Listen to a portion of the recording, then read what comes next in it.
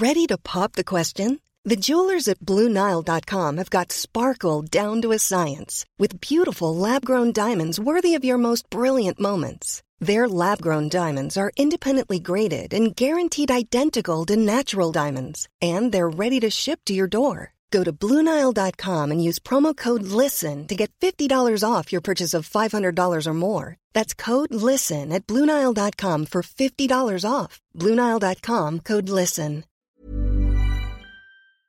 Hello, Koshi here. Before we get into this episode of The Call, I've got a favour to ask. The bigger the AusBiz audience, the more we can invest in great content and keep providing quality investment ideas to you for free. If you could just take a minute of your time to leave a review of The Call in the Apple Podcast app, it'll help keep our tribe growing. And of course, don't forget to catch up with all the best interviews each day at ausbiz.com.au. Thanks for listening. Enjoy the call.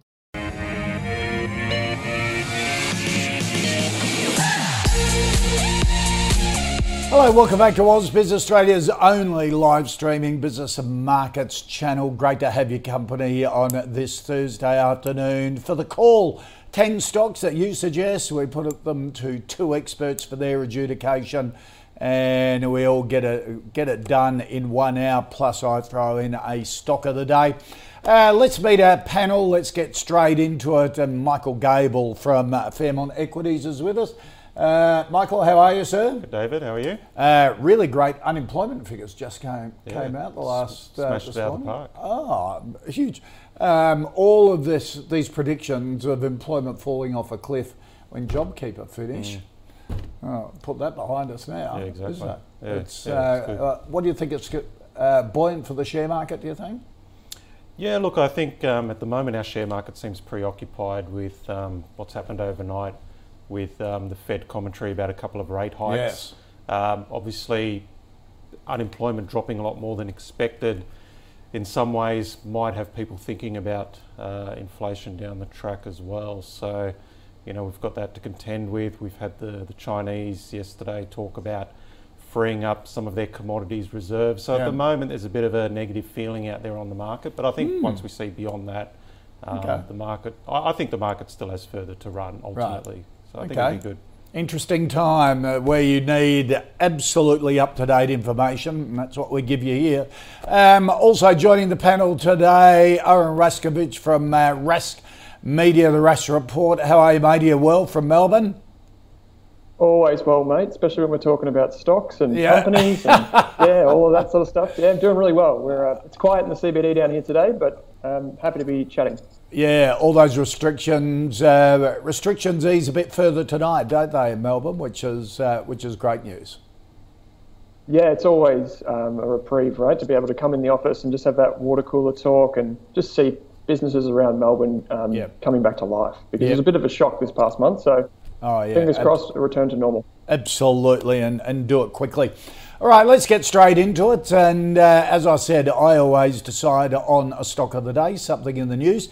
So we take a look at Seven West Media out this morning with a trading update, tipping full-year earnings to nearly double, boosted by a really strong fourth quarter rebound in post-lockdown ad revenue. Costs are down, the company flagging positive momentum into the first quarter of the new financial year as well.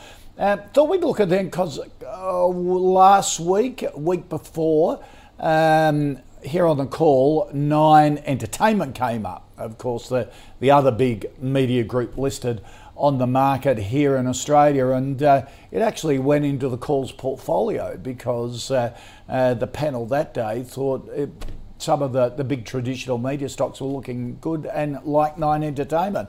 Far cry from 12 months ago when they were certainly out of favour. Owen, what did you reckon of the Seven West Media update and the stock itself?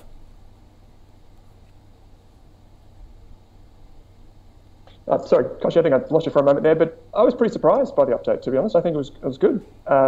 If just to your point about looking attractive and the valuations, if you think about the EBITDA guidance, the earnings before interest, tax, interest and depreciation amortization, if I got that right, looking to between $250 and $255 million, which is pretty impressive when you can put that beside the market cap, which is around about $700 million. So in terms of valuations, it's actually pretty good to see a company like this, an incumbent that's actually trading at a reasonable multiple. It's also really promising to see that kind of connected TV arm, that streaming service that they've got going, which we're chatting on right now. It's always good to see a company that has struggled to make that turnaround, and particularly in share price over a long period, actually showing early signs of a return. So overall, I think it's a really interesting business. I think where it's going in terms of more advertising online. These are all really positive signs and green shoots that we're starting to see. For me, I'd probably like to see the full year earnings and really get a shake out of those costs. They said they're going to come in at the lower end of the range, which is always reassuring. But still, that cash flow comes in. They can do more with it. Reinvest back in the business, or even, dare I say it, maybe even a dividend in a couple of years if things keep going this way. So, all things considered, a very positive result for me. Okay, so would it be a hold for you until the full year comes out? Yeah, I think that's, just in terms of the way I invest, Koshi, which is primarily focused on growth businesses, I think that would be the most appropriate for me right now. Yep. Okay. Michael, what do you think of the announcement and Seven as a stock? Yeah, look, I like the look of it. I mean, we quite like businesses that are cyclical at the moment. So if we're expecting the economy to continue to improve, we want to be invested in businesses that will be leveraged to that improvement, and Seven West is one of those types of businesses. Good results. So the earnings came in above consensus estimates. Costs were at the lower end of guidance, as you mentioned in the intro. So these are all good things. When it comes to, I guess, reacting to announcements like this, it's always important to see the share price reaction as well, because as you know, if all of this is already sort of baked into the price, so you get a positive announcement but a negative share price reaction, then it's already telling you it's factored in. But in this case, we've had a situation where the Seven West share price has gone backwards over the last few months. So I guess there has been a bit of, uncertainty out there in the market. So for the company to announce a result like this and for the share price to react, I think at the moment it's up more than 10%. That's telling us that it was, in my opinion, probably a bit too cheap coming into this announcement. So I think the share price will continue on. I think as long as, if I look at the chart, as long as it stays above 44 cents, I'd say that this downtrend from the last few months is probably over, and I think the share price will appreciate. So the short of it is I'd be happy to buy it here if it stays above 44 cents. All right. And you look at it, not so long ago, if we get the 12-month chart up, it was down at 9 cents only about 6 months ago. From 9, there we are, August, September, October, 9 cents, and now up to 47. So up by 4 times. If you had the guts to buy it back then, when things were looking a little fragile, a little uncertain. All right, so that's Seven West Media. Let's get into the stocks that you want us to take a look at. And Ryan, Michael wants a view on Domino's, the what do you call it? The big, not only the big pizza company, but it sort of packages itself up into as a bit of a tech company as well, doesn't it? Yeah, exactly. Share price done enormously.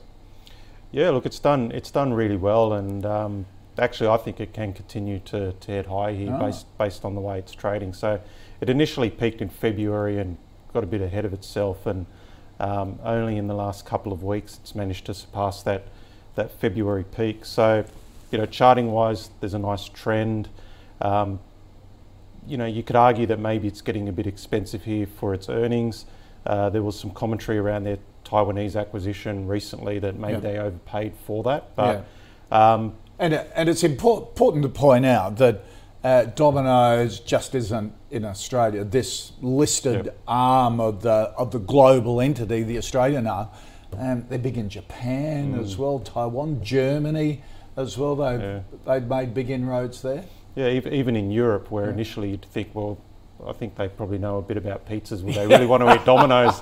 Exactly. But hats off to them. They're making it work. So, yeah, look, I guess I'd be happy to hold it, maybe even buy it here, but I'd be very just cautious on that valuation. I think any sort of danger signs in terms of that growth, they really need to continue growing. Yeah. So for me, it's a tentative buy and hold. Okay, all right. So, well, you can't have it both ways, Michael. A buy or a hold. Well, let's just buy it. Buy it, okay. Yeah. At $117, it's again. You look at that chart down to $37, 2019, and it's had an enormous run. Owen, what do you think of Domino's? Like, I get stunned at how well it's run. I've told the story before, but I met a Domino's franchise owner who had 6, based in Victoria, and they tend to clump them all together. He had 6 stores or something, and we're having lunch, and he pulled out his smartphone, and there was the Domino's app, where in real time, all 6 stores were being measured on how many orders they had in, how quickly they were turning them around, the types of pizzas, and he's able to shift his staff from one store to another depending on volume and demand and all that sort of stuff. It was extraordinary the amount of information this owner had in real time on how his business was going. Yeah, it's interesting that you mentioned technology, Koshi, and that kind of intimacy with the customer and the product and just all around the business. There's actually, this is a kind of a digression, but there's a company called Dragontail Systems, and I say was because they announced that they were getting taken over by a company that's not owned by Domino's.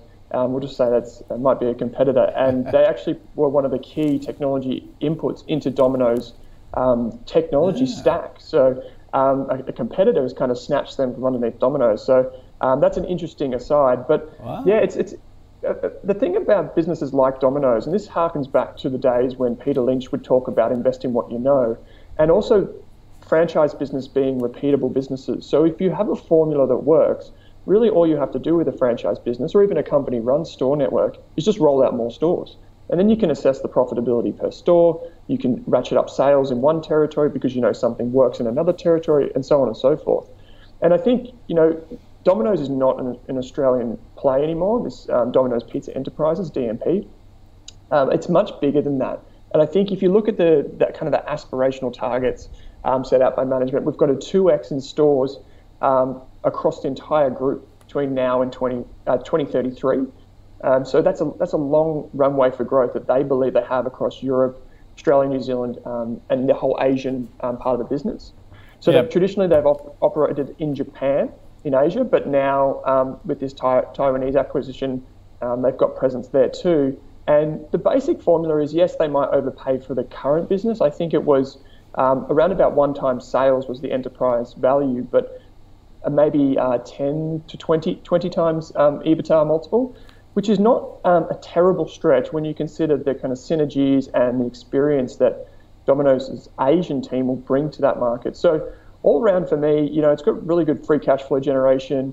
It's able to maintain its debt, even though it does have some pretty good margins for a pizza business. I still look at the Domino's stores and I think, how does this business be so successful? And I think the reason the share price was down previously, just one last thing, is that you might remember the kind of the wage issues that people brought up with a lot of these big chains. And that was kind of if you had the variant perception at that time, that was your kind of edge over other investors, and your temperament would have seen you through there. So for me, even still, it's rallied pretty well. If you backed on Meej to execute, I think it's, to Michael's point, I think maybe, it's a kind of a buy, a long-term buy, but a small position.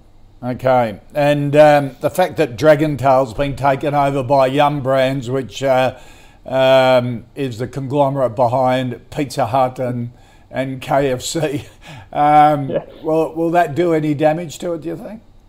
Well, the Dragontail software is an interesting one, and this is where I do most of my work in small caps. The Dragontail acquisition was interesting because Dragontail actually was effectively a food auditor. So when the pizzas would come through the oven, the Dragontail software could effectively scan it, make sure it's all okay, check the ingredients. So an important piece of software for them, but it's not necessarily unmanageable. So I think they're going to be scrambling internally to find a replacement. But just something to be mindful of. Yeah, okay, and smart play by Yum, that's for sure. All right, there you go, Ryan. Both Owen and Michael saying even though it's a really high price at the moment, that Domino's long-term buy. Now, Owen Lucas wants a view on Temple & Webster Group, the online retailer into the homeware products area. During COVID, it was one of the absolute darlings of the market. Claude Walker from A Rich Life, I think, was one of the fanboys at that stage, but it's had a bit of coming back to earth, hasn't it? Yeah, I'm sure Claude would love the title of fanboy of Temple & Webster, Koshi. Yeah, it's an interesting business. So online homewares and furniture. I think if you go back 10 years, you would never have thought that, hey, you'd be buying a sofa online, but this is what you do now. And one of the really interesting stats that Temple & Webster came out with recently was that in the US, during COVID and even till now, when it's come out a bit of the lockdowns, 20% of furniture and homewares is now purchased online, whereas they estimate in Australia it's around 9%. And as one of the leaders in this industry, that's just a structural tailwind that's really just at the back, just blowing heavy for this business to move forward. And I think one of the things that people, where I probably disagree with some analysts, is that people tend to think that COVID brought forward demand for online businesses, whereas I think it sped up demand. So the difference would be that people think that it's kind of like it's like a snake digesting something, it's going to pass through and it's never going to come again. For me, it's more so that the adoption has increased, and that in itself is more structural than the kind of cyclical element that you would get from a once-off hit with COVID. And if you have that, if that's your perception of where the industry is going in terms of more online sales, Temple & Webster is definitely a good way to play that.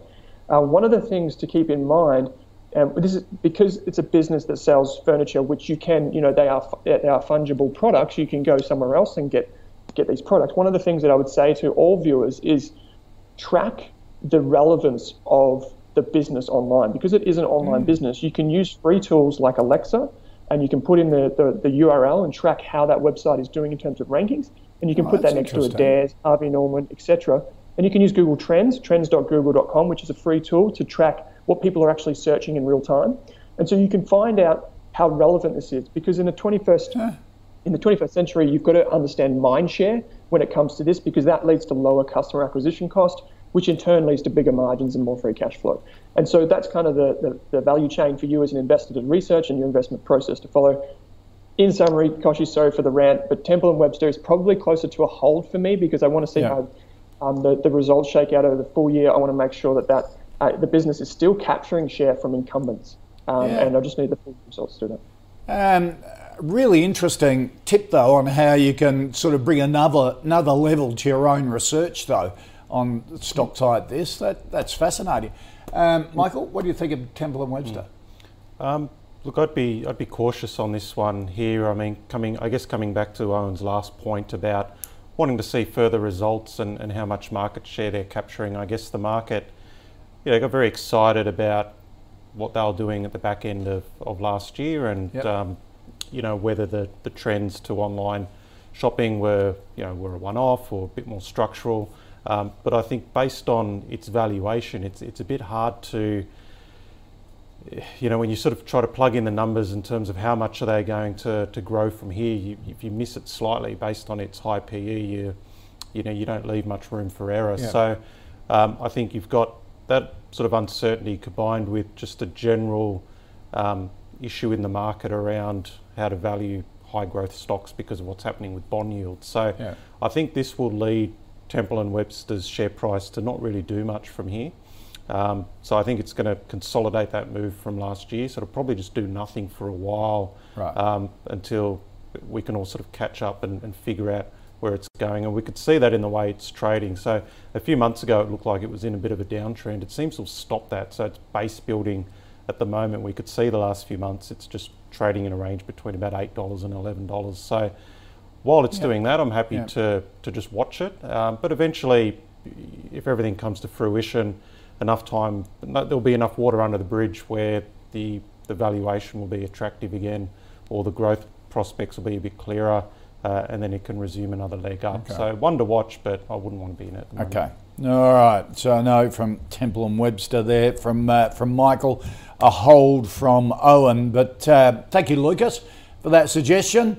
Our next stock is Dave wants an opinion on PushPay, the New Zealand sort of origin tech business that built a platform that basically helps aimed at the church, religious community in terms of online donations, and it's sort of a customer management system that churches can adopt. Has had a big push into the United States, and a lot of the Pentecostal churches there that you often see on TV, which are big into fundraising, and they fill that market. It's a really interesting business platform to go into, now expanding into Europe as well. Yeah. Look, I think this is one to watch. I think they've benefited with COVID in terms of online donations and so forth. Yeah. I guess the question is how much of that will be structural and continue on. The reason why I say it's just a watch at the moment is that the share price has been heading backwards since October last year. So from 220 at the moment, it's around 160. So it's still on the slide. It looks like the market isn't believing the story here. So someone will need to be correct. So look, I'd be happy to go with the market, stay away from something that's trending lower. Ultimately, I prefer to be in things that are trending higher. Yeah. But there does seem to be a bit of a disconnect between the potential of this business and what the share price is doing. So I think it's worth watching. I think if we, maybe it takes another result just to, remove any uncertainty that seems to be out there on this business. But, if that's the case, I'd be happy to buy. But for the moment, just on the sidelines. Owen, what do you think of PushPay? Good pedigree out of New Zealand. Kiwis tend to do little tech businesses really well, don't they? Yeah, if it's good from New Zealand and it lives in Australia, it's Australian. And I think many investors in Australia have just relished in the idea that PushPay is listed here because, myself, I'm a shareholder, I've been a long-term shareholder in the business, and I really like what they do. So just to round out your kind of introduction to it, so they make money in two ways. The first way is they make money from church management software, so CHMS. And that's when you download the app and you have it on your phone and you want to find out what the community's doing this weekend, and if you can get involved in an activity, like if it's a charitable event or there's a congregation or something. And they charge a subscription fee for that. The other way they make money is through clipping the ticket when donations become we're moving online. So this is a huge industry. The actual digital giving industry for the faith sector is growing at over 10% per year, not only because people are giving, especially during COVID, but also because digital is taking a bigger share of giving overall. Yep. Because it's a much more effective way for churches to collect the donations, right? Because you can set up kind of a giving plan if you give a percentage of your wage to the church or to whatever congregation you follow. And so the business itself embedded its product in the market really early. And like Afterpay, what it did is it focused on the biggest churches first. It got the list of the top 100 churches and it said to its sales team, go out there and win those clients. And the difference between PushPay and some other businesses is that PushPay focuses on Protestant churches, and it also has a really white glove kind of hand-holding sales process. So they have this division of their business called customer success, which is basically just ensuring that the customer has success on the platform. And so what we've seen over years is that as customers are onboarded, and when I say customers, I mean churches, they actually spend more over time. So the value of a customer bought on today is nothing compared to what it will be next year and the year after as more people in the fellowship take on the tool. And just one little side note, just on that share price chart there, the reason why it fell is because it split its stock. So if you're looking at that chart, you think, geez, that looks like a cliff face that it just fell off. That would explain why. So you still have the same percentage ownership, it's just a smaller share price. So some of the things, to Michael's point, just one thing I'll add on is that there's been a lot of musical chairs at the top of this business. So we've seen a few big shareholders sell out. We've also seen a change at the CEO level. Molly Matthews is the new CEO who's come on.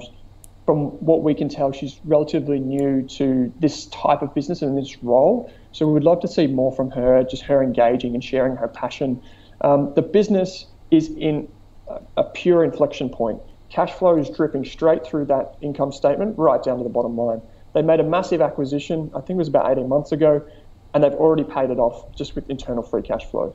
And so this is a business that is past that inflection point. It's got relevancy. It's just a matter of how fast the S-curve falls away. And valuing this business, we've still got it as a buy inside our subscription services, but it's definitely, I guess, closer to fair value. So just be mindful that there could be some volatility if they don't execute and they don't meet their forecast. But I think they've met every single guidance they've ever given. So, okay. Yeah. All right. Good. Buy from me. Good wrap from for PushPay there from Dave. Sam, Owen wants a view on Suncorp, the big Brisbane-based financial organisation, not only just insurance but also banking services as well. Yeah, it's a really interesting business. I think because I'm from Melbourne, I don't really follow Suncorp that closely, both as a consumer but also as an analyst. I tend to, at least for the past 10 years, I've tended to avoid the big banks simply because of that yield compression that we're seeing from interest rates falling. That tends to squeeze the profit margins. But also insurers tend to be the types of businesses that you want to buy in a bad year because basically the underwriting margin that they earn can go from break even to really bad in 1 year, and investor sentiment quickly just turns. So I was thinking about this in the lead up to today's program, and with Suncorp in particular, I think with any investment that you make in a blue chip company, you've got to ask yourself why you're investing in it. And I think I said this on the very first episode of the call that I did with you, Koshi, which was effectively that you buy shares for two reasons. One, you think the share price is going to go up, and the other one is you get dividends. If I was planning to buy, if I was just looking for income and I didn't care where it came from, I wouldn't be buying a single individual bank like Suncorp because the dividend has been volatile over time. So I would opt for something like the VAS ETF, the A200 ETF, something more diversified. That said, if you think this business is going to grow, how can you value it? So just as a back of the envelope calculation that I did, just before I came into the office, if we assume using analyst forecasts that the next dividend, which is estimated to be 55 cents a share, if we assume that that's going to be constant but grow slightly each year, say at 3% a year, it's a fully franked dividend, so we gross that up, we get to 78 cents. If we assume, which is what most analysts probably would be assuming, something around this, which is a 10% discount rate and a 3% terminal growth rate, which is the growth rate from here onwards, I get to a valuation of around about $11.14. That's a very back of the envelope calculation, but that's just below the current share price. So that's a grossed up yield. And what it tells you, it's not so much about the valuation, what it tells you is that other analysts would have to see the company growing its dividend at more than 3% per year, which it probably could do. How much more? I'm not 100% sure. But for me, if I was looking for dividend income, I wouldn't buy Suncorp. I would go with something like A200, which is an ETF that I already own. Okay. So for me, Suncorp is a sell. Okay. Michael? No, I don't like it. So, yeah, I think insurers are a bit too volatile for me. Right. Suncorp over time hasn't produced the goods in terms of share price appreciation. Look, at the moment it is trending, slightly trending higher, so that's positive, but I think there'll be better opportunities elsewhere. I think if you're looking at major financials at the moment, CBA or Macquarie would be the two picks. Right, okay. All right, so a no on Suncorp and a sell from Owen there. Michael, we need a view now on Alcidion, the big software company in the healthcare area. Yeah, look, they're still growing quite nicely, good organic growth, nice amounts of recurring revenue, positive cash flows. Look, everything seems to be going the right way for this stock, so maybe because of that it's got quite a premium attached to it. But again, I like to follow the trends. All those trends are heading the right way. The share price trend is heading the right way. So the short of it is, I think we've covered this one on the show a few times already. Still looks good. Still be happy to buy it. To buy it at these levels. Owen, what do you think of Alcidion? Yeah, I like Michael's short answer. I think it is a good company. I would buy it at today's level. We recommended this company just over 12 months ago, I think it was now. Just for people that don't know it, it basically does two major things. We think of them as one thing as clinical decision support. So in hospitals, it provides the software. And the key with Alcidion is that it's interoperable with other software providers. And so that's really important because no matter which hospital you're going into, they are never going to take the risk of completely overhauling their system. So you have to make sure that your software integrates with the existing providers. And so the thing with Alcidion is that, I can see if I could just have some quick points. Firstly, it's on the NHS Clinical Communications Procurement Framework for SmartPage, which is basically taking that old thing that used to hang on the end of your bed frame when you're in hospital and making it digital. That means that they can get more deals over the line with NHS trusts. It's mission critical software. They've got a new CFO. And the NHS is the UK's medical system, isn't it? So for them to get a leg in there was a really important turning point for them. Yeah, and this is the thing, Koshi, as you know, the hardest thing to do is actually to sell medical software. So not actually develop it. You know, you can develop medical software, but actually getting it sold is very difficult because of the hoops that you have to jump through to get it in the door. And so like Pro Medicus, which is another company that I follow closely, Alcidion has done this really well. Under Kate Quirk, who's the CEO, they've done this really well. I think it's a good move that they've got a new CFO with Matthew Gepp. A couple of the things to be mindful of, if I think of risks for Alcidion, is reputational risk. If something was to go wrong, that would be a serious turn in the road that you'd have to be mindful of as an investor. And the other thing is just be mindful of the reporting. I love reading the annual reports from Alcidion. I think they're great, the conversational annual reports. But at the same time, just keep an eye on those things like annualized recurring revenue, what you're actually baking into your forecast going forward. Right. In summary, the benefits outweigh the risks in my opinion. So I'd say that this one's a buy. Okay. All right. Well, that's good because it's already in the calls portfolio. So it stays there as a result. Let's just recap. First 5 stocks plus stock of the day, which was Seven West Media, a hold from Owen, a yes from Michael on Seven West after its trading update today. Domino's, a yes from both Michael and Owen. It's sort of share price pretty high, but as a long-term investment, they like it. Temple & Webster, hold from Owen, a no from Michael. Pushpay, a yes from Owen and a no from Michael. Suncorp, a sell from Owen and a no from Michael. And Alcidion, a yes from both of them. As I mentioned, here at the call, we have been following our own fantasy portfolio since the 1st of July last year, thanks to our partner NAB Trade. Any stocks that get 2 thumbs up, like Domino's did today, goes into the calls portfolio. If it comes up again, like Alcidion did, even if it's in front of a different expert panel at the time, if it doesn't get unanimous thumbs up, it goes out of the portfolio. So let's see how we're tracking. For the week, we're up 1.5%. For the month, just over 7%. And since the 1st of July, up 35%. Some of the stocks recently added. L1 Long Short Fund, RPM Global, Ramsay Healthcare, Medical Developments and Janison Education. Some of the stocks that have been removed, Whisper, Bravura and Home Consortium. To check all the stocks in the calls portfolio, head to ausbiz.co/portfolio. Now, are you a retail investor wanting to get in on the pre-IPO companies before they list? There is now a way with Open Investing, which has just released its prospectus to ASIC as it aims to list later this year. Chief Executive Brett Tucker takes us through the opportunities from 1:40 p.m. right here on Ausbiz. All right, let's get into our second 5 stocks for the second half hour of the call. And Michael Clevis wants a view on Frontier Digital Ventures. Now, Frontier Digital Ventures is in the online advertising space, if you like.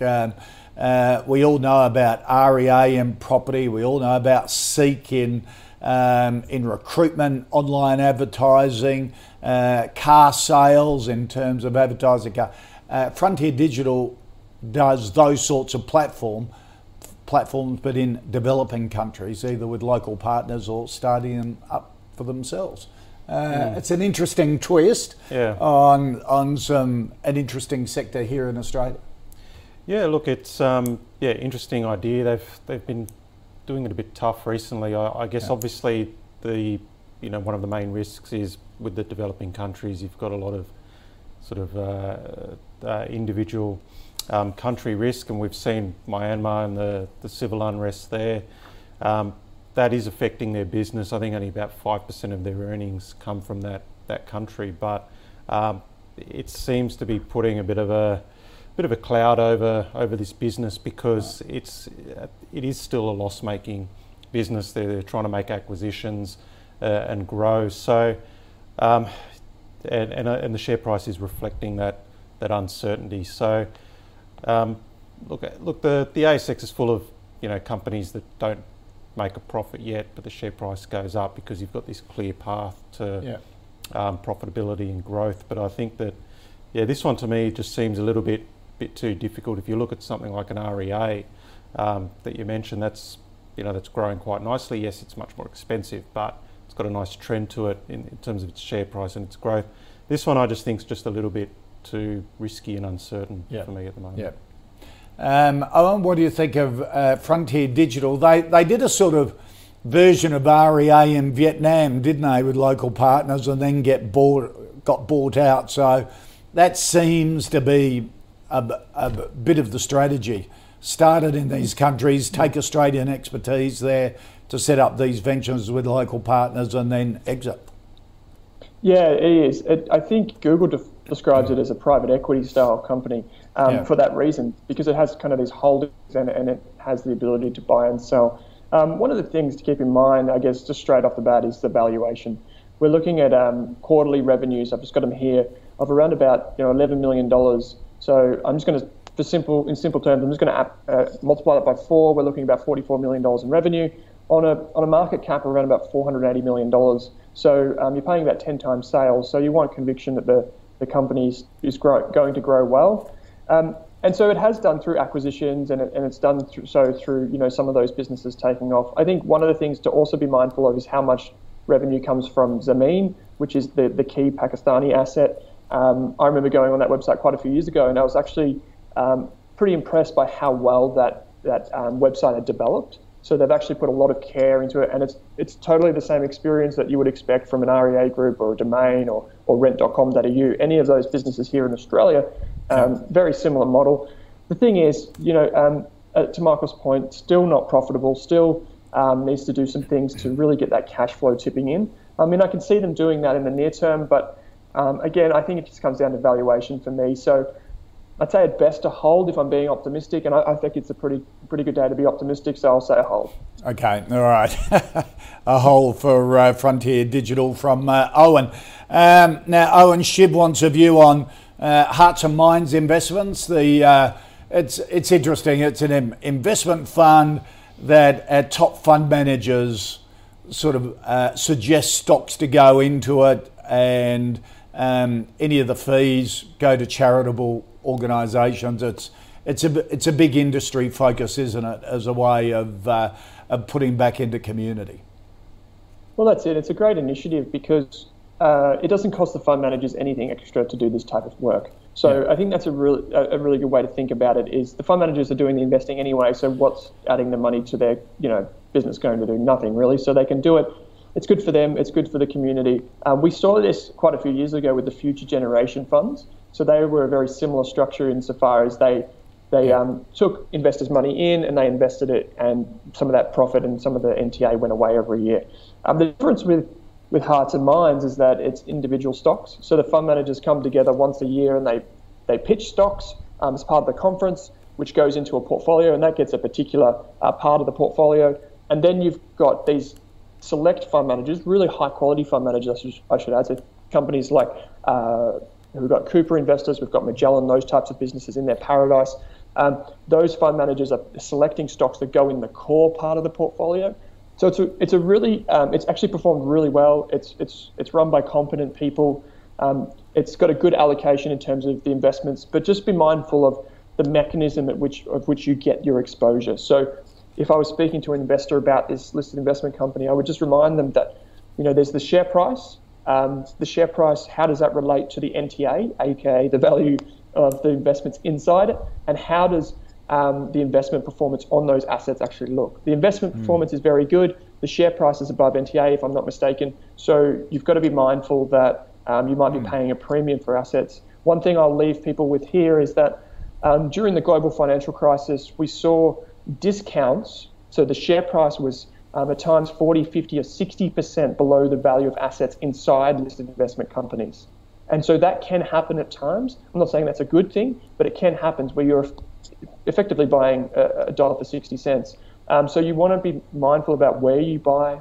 And also, if you're looking at this company or this listed investment company, go and have a look at the future generation funds as well. Very similar structure, except they use funds instead of stocks. For me, it's probably a hold, but great to see it doing well. Yep. Michael? Owen's covered it really well. I mean, over 12 months or 18 months, it's actually, the share price has done really well. It's got some international shares in there as well. We know those markets have done well. So, look, in the last few months, it has underperformed. So I guess it depends on the sort of time frames you want to look at. If you're looking at, okay, it's underperformed a few months, I'm going to pull the pin. But if you're happy to wear that, it seems to be on the way back up. I mean, quite simply, does it? If we put aside all the the positive charitable aspects, if you're just looking at, am I going to make money out of this compared to something else? Look, 12-month returns are good enough that, if you're looking for an LIC, I'd be happy to hold it. Right, okay. All right, so a hold for hearts and minds. Henry wants a view, Michael, on Australian Finance Group, the big mortgage broking group into mortgage origination, home loans, commercial loans, mainly through mortgage brokers, isn't it? They fund these. Yeah, look, it's been a good environment for all of these guys, booming at the moment. Yeah, and the margins still look fine. Look, I think there's a tailwind there. The share price though has underperformed over the last few months.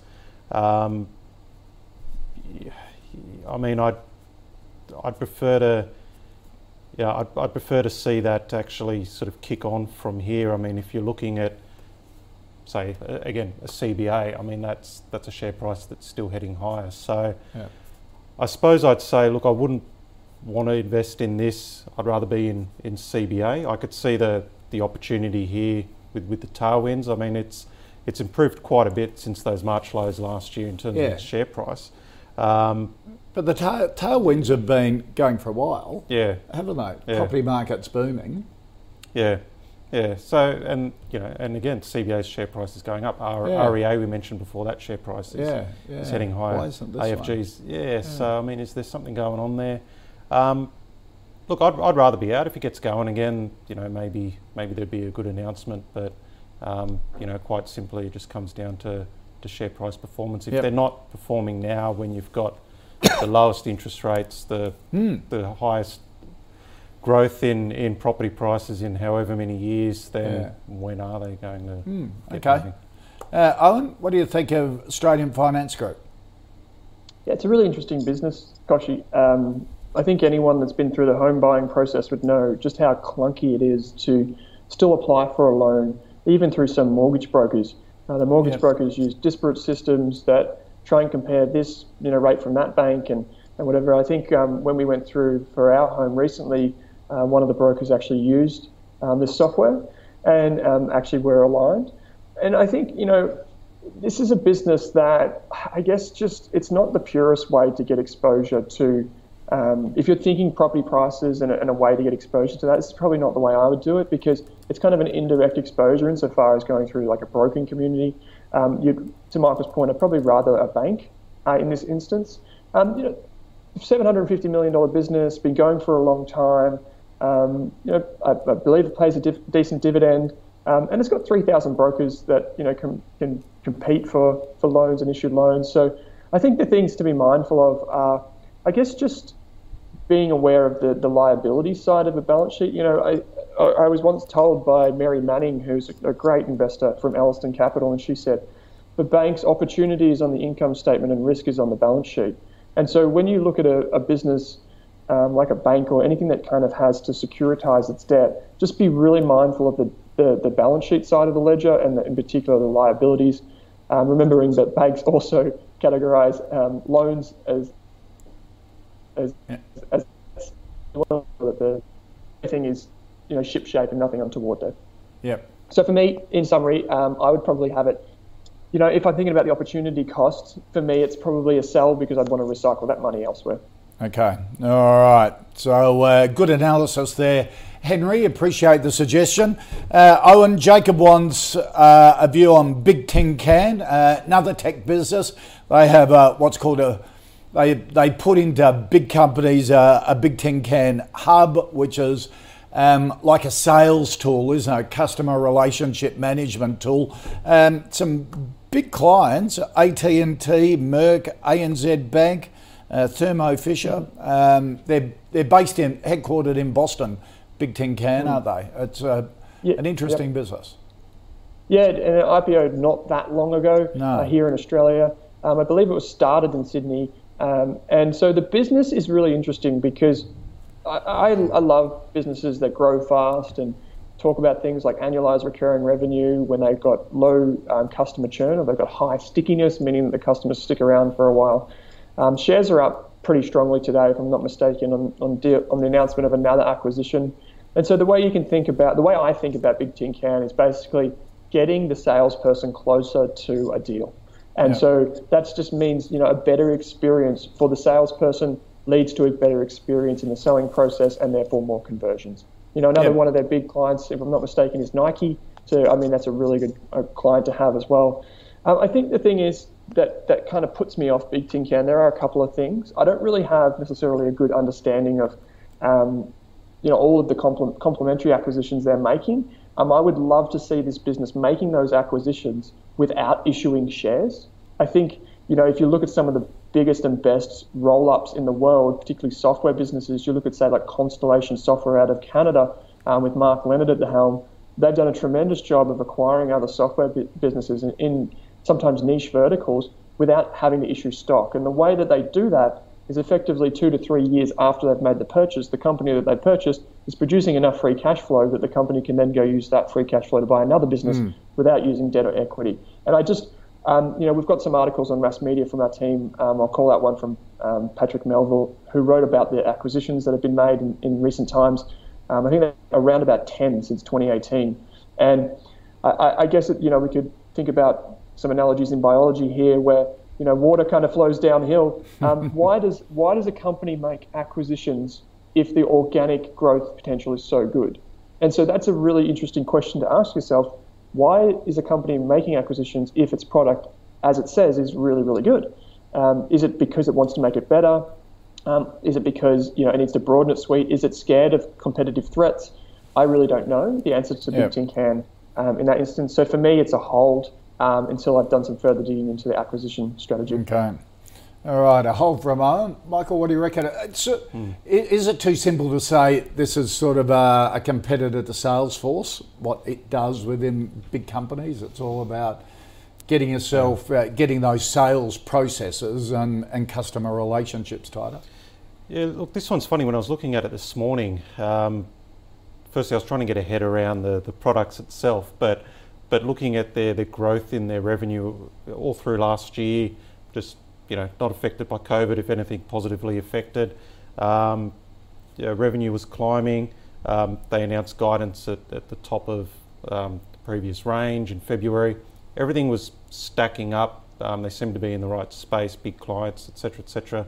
Share price, though, since October has been pummeled, and it just gets pummeled on high volume. So it just wasn't adding up. What's going on? Why isn't it? But then I've just noticed just earlier that they've had an announcement just a moment ago to upgrade their guidance, and the share price has popped. So I turned up. Gosh, you're going to say, look, I don't think I want to buy this, but now I'm not so sure. I'll have to look at the numbers. So look, I won't commit to saying it's a buy because it just something. Don't know why it's been going backwards on big volume for such a well-positioned business. And then put out a positive update today. Yeah, so I'll have to look at that update. And we've just seen the. Can we bring up the daily share price, or we just do do the annual here, but I did notice a bit of a blip. There we go there. Yeah, it's just popped up today. Yeah, it's just popped up on that announcement and the trading update. Yeah, so maybe that announcement answers some of my concerns. I'm not sure. So okay. So you're going to do a bit more work into it. I'll have to do some more work. Okay. Yeah. All right. It is interesting, these updates, and we're getting quite a few and investor days at the moment, aren't we? Which is really starting to move the markets. All right. Our final stock. Ray wants a view on Michael on Treasury Wine Estates, the Australia's biggest wine business with brands like Penfolds got absolutely smashed when China put trade restrictions on Australian wine exports into China. You would think would be a beneficiary of the new free trade deal into the UK. Yeah, look, happy to keep this brief. I mean, Treasury Wines, we all know what's happening there with China. They are increasing their sales to other areas. They're trying to maintain high margins on their premium brands like Penfolds. So at the end of the day, it's pretty much a turnaround story. How long do we have to wait as investors to see them recover those lost sales? I guess a positive catalyst would be that with China, perhaps they reverse some of those bans, and that would be a huge uplift for the share price. But at the moment, to me, it just looks like it's going to be a bit of a hard slog to recover those earnings. I'd rather be elsewhere. Is the short of it. Owen, what do you think of Treasury? Last time I came on the show, Koshi, I said I'd rather buy Flight Centre than Treasury Wines, and one of our writers at Rask Media immediately got me on Slack and said, "I think you're wrong," and I'm going to show you why. And I've got to admit that, Lachlan, I know you're watching this, I think you are right, because he's since made the case for and against the company. And basically, if you think about the value of a company, typically we think of enterprise value or market capitalization as analysts. There's a really easy way that you can think about different brands or different operating segments in a company. And the easiest way is to think, okay, that bit of the business is worth X, that bit is worth Y. And with Penfolds and Treasury Wines restructuring, it's actually pretty clear to see that Penfolds is still going pretty well. And so we can value the business just based purely off Penfolds. And so if we look at, the EBITs from the company that was generated just out of Penfolds recently, we're looking at it's trading about 22 times just the Penfolds operating earnings.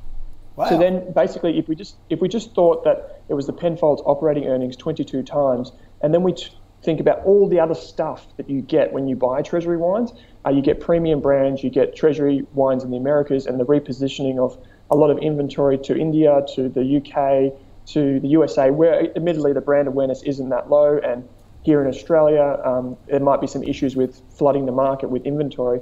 But if you think about that very simple kind of calculation, you can quickly arrive at what would be a fair value for Treasury Wines. And I think that's one way to think about it. To Michael's point, I think a really interesting one is that by making it more obvious how good Penfolds is within the business, it actually opens it up as a takeover target.